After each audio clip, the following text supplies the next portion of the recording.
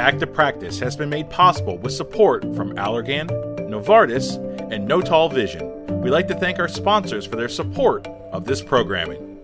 Welcome back to Practice, episode 3. And in this episode, we're really looking at academic settings in a pandemic.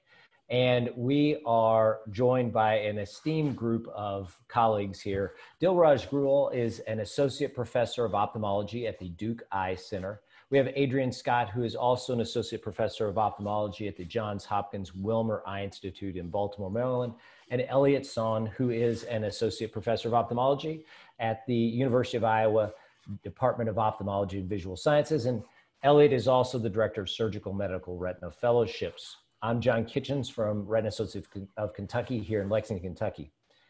Today is September 15th, 2020, and as of today, we have 6.6 million cases of COVID-19 and 195,000 deaths. So I want to thank each of you all for joining me today on this panel.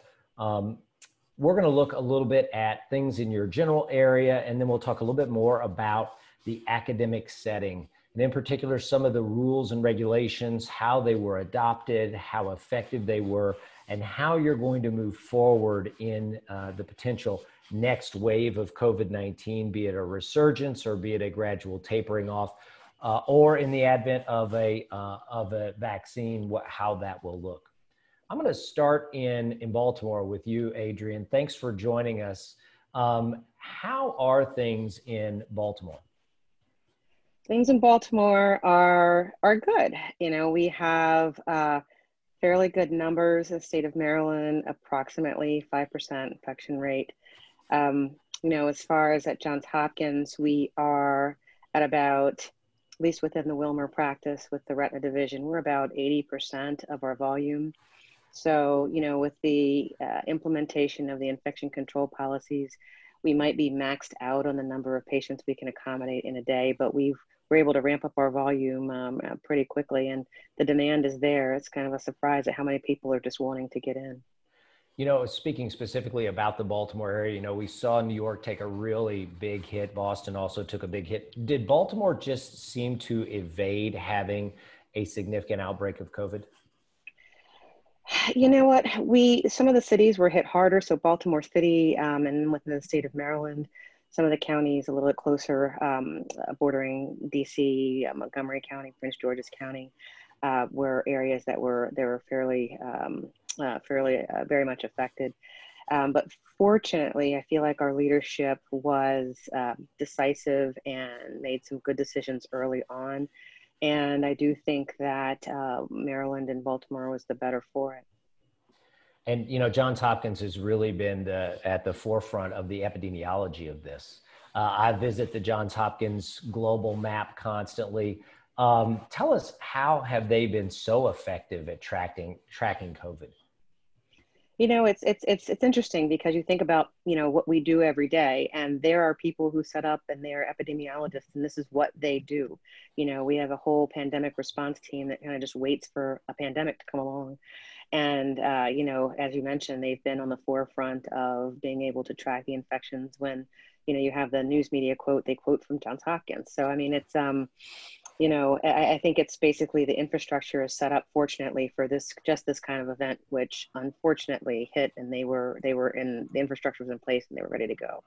Well, kudos to them. They are absolutely phenomenal, and they have led the world in this, actually, and it's been really amazing.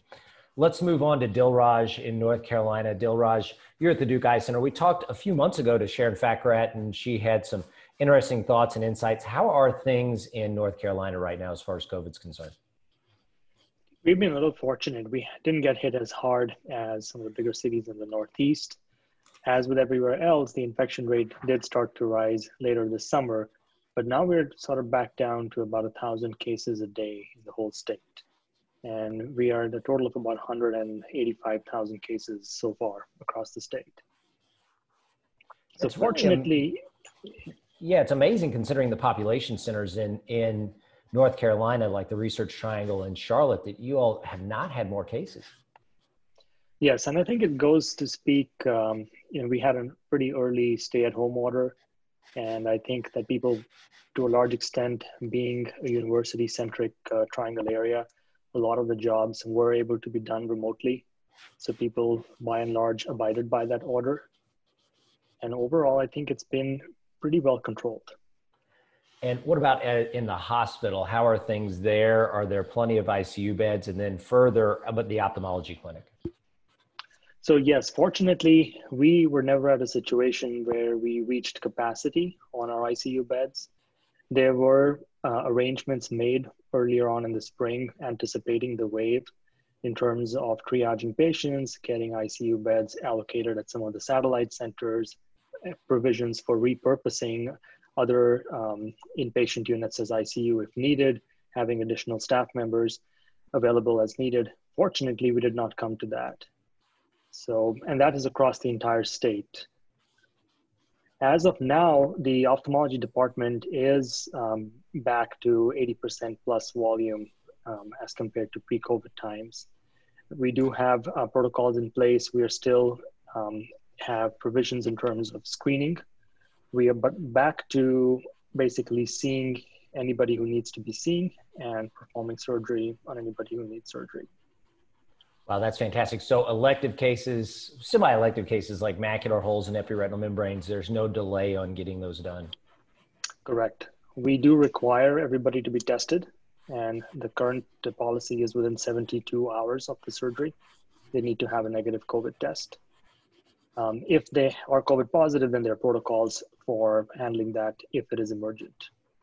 And what about your cataract surgeons, Dilraj? Are they back up to full capacity, or are they still limited? I don't think they're quite back up to peak pre-COVID volumes yet, but they're getting there. I think there is a fair amount of sort of pent-up demand of care that has been delayed, cataracts that have been delayed.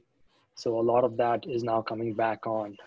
We are seeing them getting busier and busier. That's fantastic. And Elliot, you're in Iowa City, definitely the smallest of all three of our guests as far as the city's concerned. How are things at the University of Iowa? Well, things are good overall. You know, we had, because we're a relatively rural state with lesser number of people in the state and certainly in Johnson County around the University of Iowa, we did well early on. I think like we've seen a lot of places around the country, the students coming back, the university really made a big impact on a relatively small city. So our city, you know, is around 70,000 people or so, as you probably remember when you did your residency here. And, you know, a large portion of those people are students. When they come back in the fall, you got 25,000 people coming back at one time. And our institution did allow that to happen. And so there was a relatively large surge of patients in the last, or I should say people who were positive in the last couple of weeks because the students came back. There were some days where there was a 50% positive rate of testing for COVID-19 for RT-PCR. So it really got pretty scary. But if you look at it more carefully, those patients were, or those people were really in the 18 to 24-year-old range. So they weren't people outside that range. They weren't the elderly. The number of deaths, you know, people who got really sick didn't skyrocket. It certainly didn't get out of control with their ICUs and the ability of the hospital to control what was going on with patients. But it was really the students that really drove it in this instance. And since then, you know, we have to listen to both hospital kind of epidemiologists, experts, as well as people like at Johns Hopkins, people at the CDC. But of course, we have to listen to what our governor says. And our governor had kind of, because we're a relatively rural state, had allowed a lot of places, bars, restaurants, gyms, all kinds of places to be open recently. And with the kind of surge that happened because of the students here, as well as in kind of the Iowa State University area near Ames and Des Moines, on the other side of the state, 6 counties were shut down regarding bars and restaurants after a certain hour. And so that has really actually allowed the number to really fall pretty in a pretty predictable way, but in a very good way too. That is, I think, safer for everyone. And are the college kids back full time now? Are they in school, or are they doing more virtual school? How's the university handling that? Well, the university has allowed the students to come back. And so many of these students did come back. I think there is some virtual classrooms and learning still happening, but there have been a lot of the students and teachers back in session. I think there were some days where it was, in the first couple of weeks, there were hundreds, if not over maybe 1,000 just in this local area that had positive patients, and most of them, again, students. And I think there were, over 1,000, and then about 21 faculty who tested positive in that same period over a couple weeks. So you can see the dramatic difference between professors and teachers, faculty, staff versus the students. So yeah, it's really, these invincible kids going out to bars, going out to places where they shouldn't be really hanging out indoors, especially without masks, and infecting each other. And how about the department? How is the department doing there? I think the department is doing really well. I think the hospital responded in just the right fashion very early on to this pandemic. Of course, like many other places, we shut down elective surgery. And so in the beginning, there were certainly some of my colleagues in optometry, cataract surgery, a lot of the elective cases. And, when we had macular holes, we would put those off. Those kind of surgeries were really put off for quite a long period. But once the elective surgery ban was lifted by our governor, then we really started to see patients come back again. But it was a matter of us making sure the hospital was safe, making sure that patients were safe, and convincing patients that it was okay to be here. So there were a number of things that the hospital did and our own eye clinic did to try to protect our patients.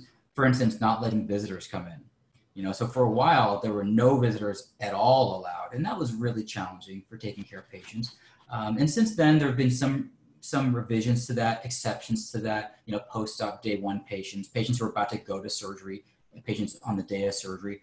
So in terms of some exceptions, I think there's certainly been an evolution. And if you want to know some of the exact details, like even I will have to look at the exact protocols of that day. Like, what are we supposed to do today if a patient's positive for COVID? Like, what are we going to do? Because it's different today than potentially a couple of weeks ago. As guidelines change, our epidemiologist and our hospital responds in a way that is trying to protect our patients as well as our staff. And that's one thing that a lot of patients really remark on, is that they come now to the eye clinic and the waiting room is like relatively empty. Normally our waiting room, as you know, for retina clinic is just jam-packed full of people.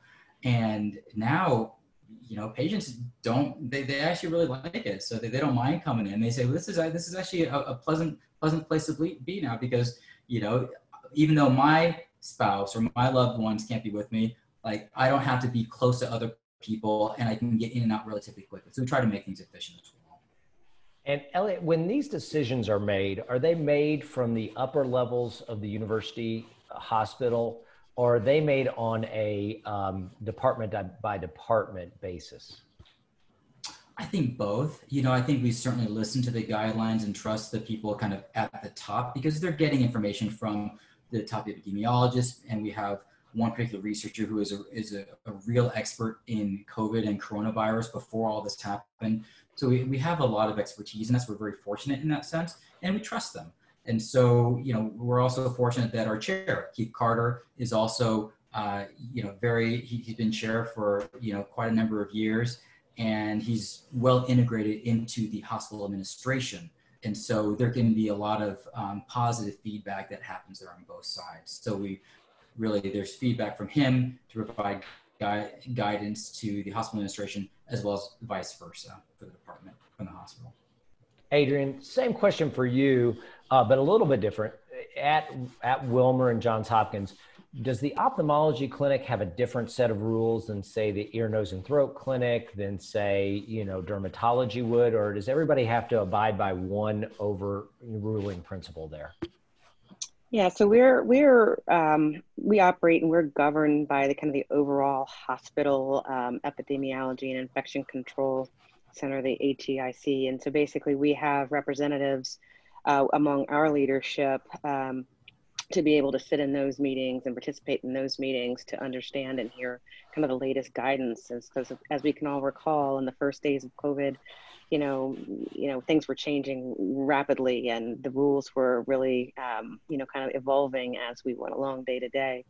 And so, with that information, one of our, vice chairs from those meetings would kind of gather all us Wilmer medical directors together, and on sometimes the calls were up to 3 times a week. It's interesting now, they're kind of once every other week. But kind of when we were first trying to figure out what was going on and how we were going to synchronize practices, we met by phone conference call fairly regularly. So, we were governed by these overall regulations, but interestingly, we had to try to adapt them to be ophthalmology specific, like, okay, I have to wear a face shield all the time, but I need to have an indirect ophthalmoscope. How do I wear a face shield, and how do we adapt that to meet the rules while we're able to do, things that are specific to our practice? So, also a lot of the rules were somewhat tailored to inpatient settings and those types of patient contact situations. And so we had to try to, kind of adapt them to our ambulatory setting and surgery center as well. So, a kind of a hybrid of taking the overarching guidelines, but also trying to adapt and evolve them to our ophthalmology practice as well. And what about for the operating room? Do you all operate at a surgery center or in the hospital? And did you have to abide by the principles of the hospital, or did you have separate for the ophthalmology side of things? Interestingly, so we have one big hospital, governed main OR. It actually is Wilmer specific OR as a Wilmer specific OR, but it's kind of part of the overall hospital umbrella. And so we follow those policies. There are 2 Wilmer ambulatory surgery centers where we perform ophthalmology care in our suburban practices, and that actually is a different governing body. So that was also kind of an interesting synthesis of one governing body and one ASC, overseeing our ASCs, and then the governing body overseeing the hospital-based surgeries. And so sometimes those things weren't quite consistent. So, so we had to try to, it came to a point where right now we are consistent with one another. So as Elliot mentioned, all patients, asymptomatic patients for pre-op, receive pre-op COVID testing, PCR testing, and has to be within 72 hours of the case. Okay, fantastic. And Dilraj, at Duke, who was making the decision? Was it coming from the university, or was it coming from the heads of the ophthalmology department? Similar to how Adrian and Elliot mentioned, it was a data-driven decision-making, especially as we moved past the early days of the pandemic, and taking into account inputs from the infectious disease epidemiology folks, as well as our administration. And then there was some leeway in terms of trying to individualize things to the different departments. And some of it was just logistic based. For example, the eye center is currently an entry to a fair amount of employees coming into the hospital. So therefore, that was a gateway to employee screening for a large proportion of folks as they came from the parking garage into the hospital. So there were similarly, adjustments that were made for that entry point so that patients could also enter at the same time. And in terms of, I think the visitor restriction was really helpful because it reduced the overall burden in the clinic in terms of separating out the seats in the waiting area, in terms of the burden of cleaning the rooms between patients, and also in terms of moving patients from one waiting area to another, for example, from the initial waiting area to the tech room, imaging, and so forth. And that's been really helpful. And you can use technology as a sort of an augment, because if the patient's attendants are waiting in the car, you can always connect to them while they're in the room. So things like that can really augment some of the experience that is missed out when they're not there. But that has helped the flow quite a bit. And as of now, things are quite standardized in terms of most people know, they know what to expect when they come into work. The employees know there's a protocol in terms of who needs to be tested. The patients are also becoming more and more familiar. We have those rules in terms of waiting in the car. If the waiting room is full, we will give you a call when you come in. things like that, are trying to streamline the process, because the overall goal is so that patients spend the least amount of time they need to in the facility, and can move along the whole process pretty efficiently. Dilraj, we've heard of some practices and some academic institutions actually calling patients before they come in and pre-screening them. Is Duke doing anything like that? So we have multiple locations, and some of our satellites have just the eye clinic, whereas others are more of a multi-specialty clinic, and some of them are actually hospitals. So some of the ones that are an eye clinic only, we are doing that. So that just to reduce the number of patients in the eye clinic itself at any given time, we can screen them while they're outside, while they're in the car. Similarly, if they're getting backed up, we can ask them to leave, and then we can make their appointments over the phone while they're in the car, rather than having them have a backlog at the check-in, check-out counter. That's a great idea. I hadn't heard anybody talk about that at checkout. And what about telemedicine? Are you all doing anything as far as telemedicine or any kind of remote imaging and interpretation, and then calling patients and discussing the findings? Yes, we did a fair amount of telemedicine early on, just because there was no other option. You had to get in touch with the patient somehow. I think for retina itself, that has come down because a lot of patients are actually coming in. There are some options in terms of patients coming in, for example, just getting a pressure checked, getting a visual field or an OCT, and then we can call them later on with the findings. That is being done, but on a relatively small scale.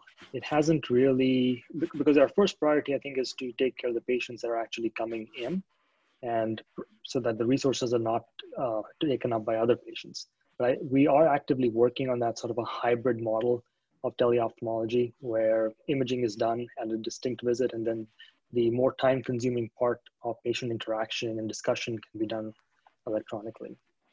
And do you think that's applicable to retina, or do you think we treat so many patients when they're there that it may be a misgiving for retina to think that would work for us? I think from the patient standpoint, it's better.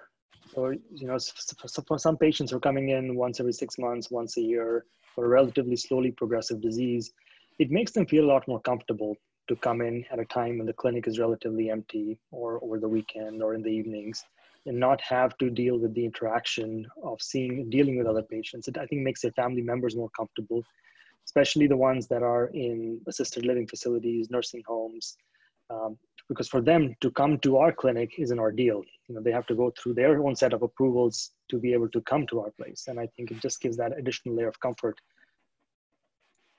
No, that's a great point. I didn't think about the after hours. That makes perfect sense. Elliot, at Iowa, you all have a very unique telemedicine AI type of research. How are you using that during the COVID-19 pandemic? Yeah, so of course, IDX, and now it's called Digital Diagnostics, started by Michael Abramoff, is really kind of going global. And so we've had some use with that in our clinics, but really fairly limited. It's really something that's being deployed and meant to be in primary care offices, in places in the rural areas that don't have access to ophthalmologists, optometrists to be able to do the kind of yearly diabetic eye exams. So our use of telemedicine has been relatively limited in the retina clinic. Of course, we do call our patients in advance and, like the others, screen, make sure that they're not having any symptoms. And when I talk to like my secretaries and people who screen the patients, they say no patient has ever said that they've had the symptoms, and then they still come in. And we were for a while, interestingly, I will just related to that, when we started doing testing on all patients coming to the operating room who were asymptomatic, supposedly asymptomatic, 1% to 2% were testing positive, who were coming to the operating room. And we do our testing within 24 hours of the surgery, and that's a requirement by our hospital. So I do surgeries on Monday, so it's challenging for patients because they have to come on Sunday, and they have to come to the University of Iowa for their tests. We won't accept tests from outside the university, so they have to come to the University of Iowa. Some of these patients come from long distances, hours away, and so then they have to potentially stay multiple nights in the hospital. Yeah, you're absolutely right, Elliot. That's in Iowa. That is a very, very rural state. Adrian, how about you and Wilmer? What are you doing as far as telemedicine is concerned? Personally, I found telemedicine fairly limited to be able to really get an effective retina visit across. I have had colleagues in ocular oncology and inherited retinal degenerations that really made it work for them, to be able to counsel the patient. A lot of their visits are counseling and planning. But for me and most of my retina colleagues, it wasn't very high yield for us to do the telemedicine visits. That, and there was still uncertainty about coding and the billing aspect of things. So again, it was somewhat an evolution as things were going. So I did not use telemedicine. Yeah, I'm in a bit of agreement. We tried to set up telemedicine early on and really put a monumental effort into getting something established, but we found about half of those patients who ended up coming back for a treatment, and it really didn't seem to save much time. And then finding people to work on a Saturday was another whole issue as far as that was concerned. I want to talk a little bit about training.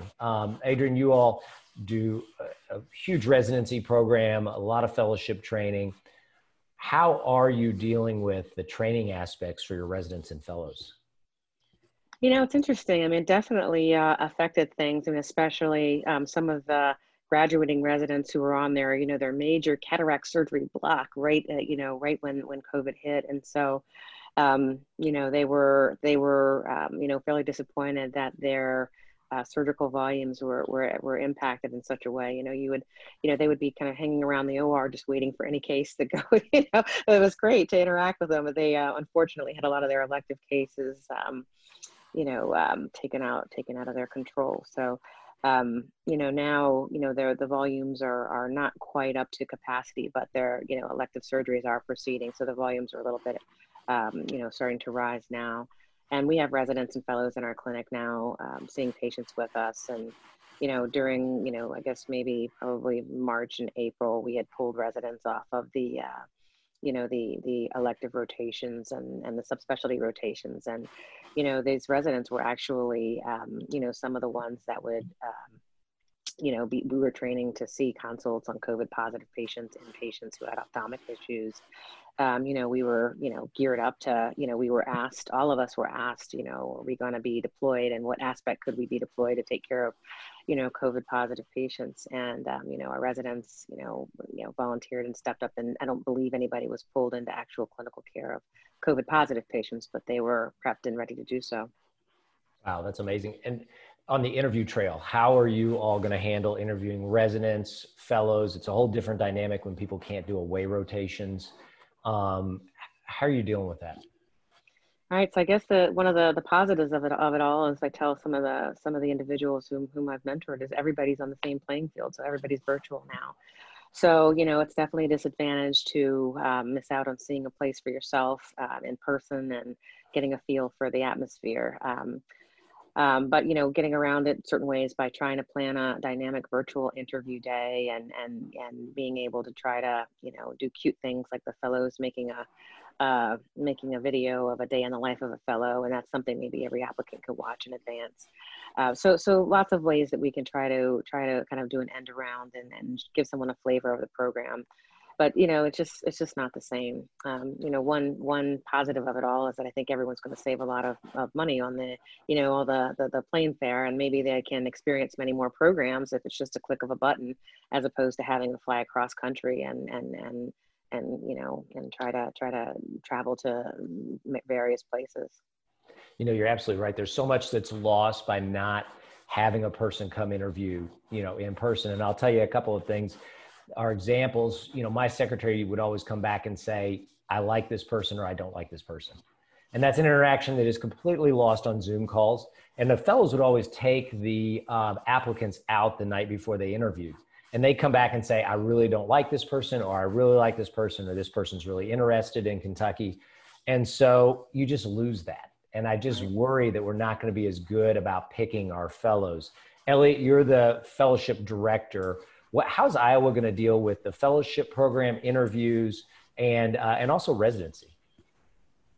Yeah, so like other programs, we're going to be doing it via Zoom. And so we're organizing all that right now, looking at all the applications, and hopefully we'll be sending out interview invites very soon. but we're organizing it. And like Adrian said, there's some flexibility with this because it's on Zoom. Now we're going to actually do our interviews on Saturdays, which is not ideal for anyone, but it allows us to not have to take away time from our clinics, our ORs, our research, and we can do this maybe over a kind of like 7-hour period on 2 Saturdays. So that's our plan for the Retina Fellowship. And we're doing some things to meet this challenge of trying to engage the applicants in a unique way where, you know, maybe people were already hesitant to come to Iowa City because they're like, it's Iowa City. Like, why would I go there? And now we have to meet that challenge in a different way where we can't obviously bring them here, but we can show them videos. We can try to, show some pictures of some very unique things that Iowa has to offer in terms of like the outdoors, nature, and those kinds of things. So yeah, it's just a different way of trying to interact. Some people say that maybe people at their home programs will have an advantage or maybe prefer to stay at those home programs. But I think just like any other year, we're going to rely heavily as well on our friends in Retina. So who our colleagues are across the country and say, you wrote this great letter. Is this the real deal? Is he or she the real deal? Or we'll call some other people, program directors or other people who we know in Retina programs at those institutions, which we always do, and just say, just tell us about this person. And that's why it's nice to have those good relationships with people, because that can go back and forth, because they may be interested in someone at Iowa, because we have 2 people applying for Retina Fellowship. And so I think that can go both ways for this year. I do think that for residency, I think it's going to be very similar. We've been talking to our program directors, Tom Oding, of course, and our associate program director, Pavlina Kemp, who's done a phenomenal job, who's coming on doing some administrative leadership duties with this. And we're going to do some similar things where we're basically going to have an interview day of, the applicants with the faculty, probably paired. For us, I think we're also going to try to engage some of our alums, which is very unusual. So we're going to do that. Maybe they'll call you, John, to do that.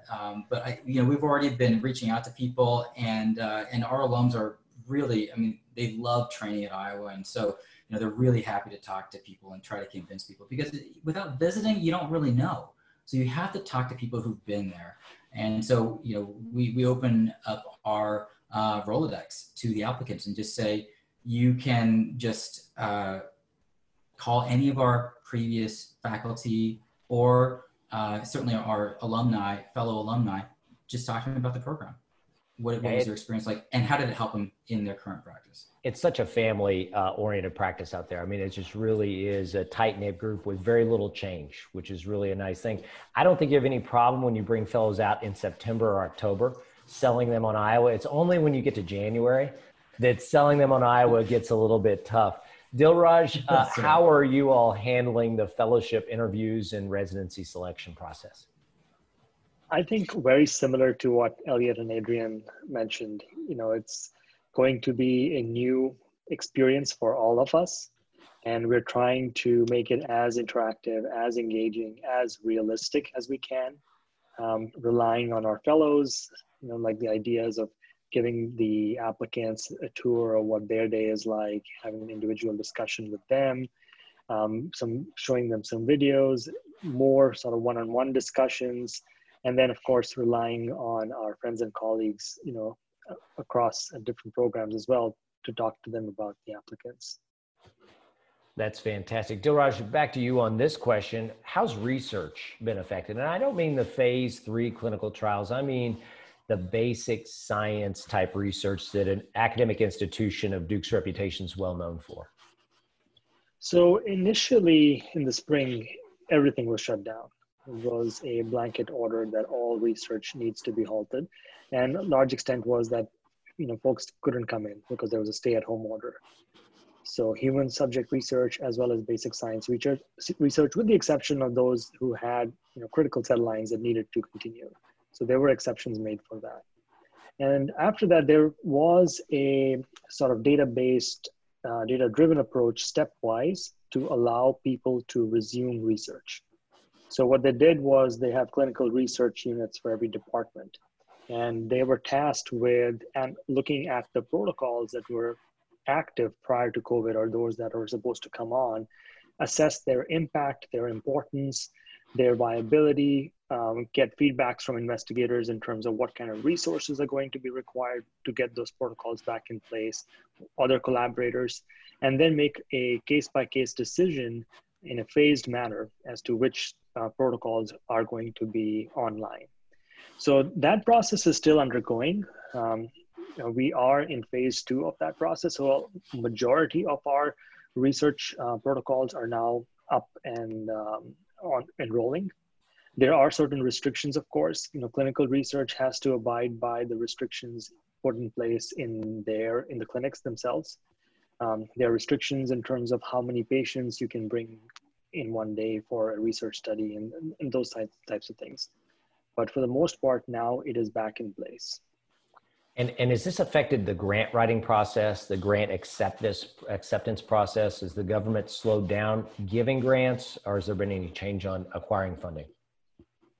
Since this was a pandemic, everybody was affected. And in fact, the grant authorities have been very understanding. There have been no-cost extensions that were provided by several sponsors, and in fact, there was also allocations for idle effort, because even though you're not able to participate or do the research, this is still your job. And there are many people who are dependent on those grants. So that's actually been very nicely handled by both the federal authorities as well as a lot of the private grant institutions. That's fantastic and actually really surprising. Elliot, same question for you. How has the research been during the pandemic? Have you stopped doing some of the basic science research, and how's the grant writing process? In the beginning, it was very challenging. They certainly shut down the research labs, except for essential research that had to be done, where animals had to be done within a certain time period for experiments. So there were some experiments that were still going on. It was highly limited basis. There were some experiments that had to be kind of halted, and that's difficult. That's frustrating for our programs. What we've done recently at the Institute for Vision Research is, because of the difficulty in obtaining tests, my colleagues at Stone, as you know, Val Sheffield and others have actually started doing COVID testing twice a week for all of our Institute for Vision Research employees. So we're doing that for them as well as our immediate family members, doing it twice a week. We did blood at the beginning, and now we're doing a sputum sample that's been verified by Val's lab to really test people, to look. We have the capability in our IVR to do 4,000 PCR tests per day for COVID. And people like Ed and others were talking to hospital administration and saying, look, we can do a lot more tests than you guys are doing at the moment, at the beginning of the pandemic. We can help. And so now that's how we're doing it, is by doing this research-based study, but in a way where we'll be able to get some information. And if something turns out positive, we can assess, is this real? Should we likely send them home, be on quarantine, or are the family members or close contacts also positive that requires that employee to stay at home? So that's over 100 people in our IVR who are getting that done. And so I think very effective for trying to do certainly testing and determining what we can do with our research unit. And with the students, we expected there to be a big surge with these students. And what we didn't know was, is a university research labs going to get shut down again because of the surge? And so we basically started this testing to be done as well. So in case they try to shut down the university, we can say, look, well, we have mission critical things to restore vision to these blind patients with our stem cell based treatments. We have our own, we can keep going because we can do do this ourselves. So I think that's a very unique thing that's happened with our research labs at the University of Iowa. That's amazing. So Carver Lab and the MBA bubble both are testing their employees twice a week. Only Ed would think and Val would think to be able to do those things. Adrian, for you, and we'll wrap up on this question, how's clinical research going? As far as clinical trials in an academic setting like Wilmer Eye Institute, are you able to maintain those follow-ups with patients and maintain those studies, or have they kind of come down and said, no, put a hold on everything? Yeah, as Dilraj and Elliot were describing their experiences, ours at Hopkins have been similar. We were shut down completely during the spring, and then had a gradual phase in, for essential researchers. It right as of now, clinical research trials are ongoing, patient visits are allowed. So we're pretty much up and running. One interesting thing that actually was a phenomenon of everyone being home in the spring is that people seem to be a little bit even more productive about writing. So there was, a time to finally sit and write that grant, or, finally finish that paper. And so that was one positive of having to be home. Do you think there's going to be a lot lost by that absence of research for 2 or 3 months, that there's going to be a lot of studies that are kind of unfulfilled or incomplete because of it?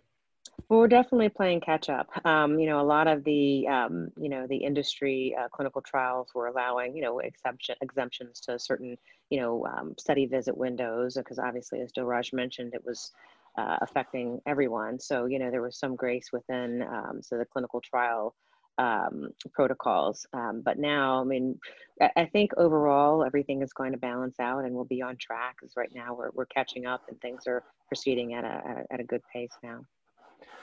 Well, that's good to know, because there's so much effort put into clinical research in those trials. I want to thank all of you for being on tonight. Dilraj, Elliot, Adrian, thank you all for listening to episode 3 of Back to Practice, and stay tuned for further episodes as we continue to dive in to this unique and unfortunate phenomenon of COVID-19. Thank you all for joining me. Back to Practice has been made possible with support from Allergan, Novartis, and Notal Vision. We'd like to thank our sponsors for their support of this programming. This webcast podcast is intended solely for ophthalmic healthcare professionals and ophthalmic industry representatives.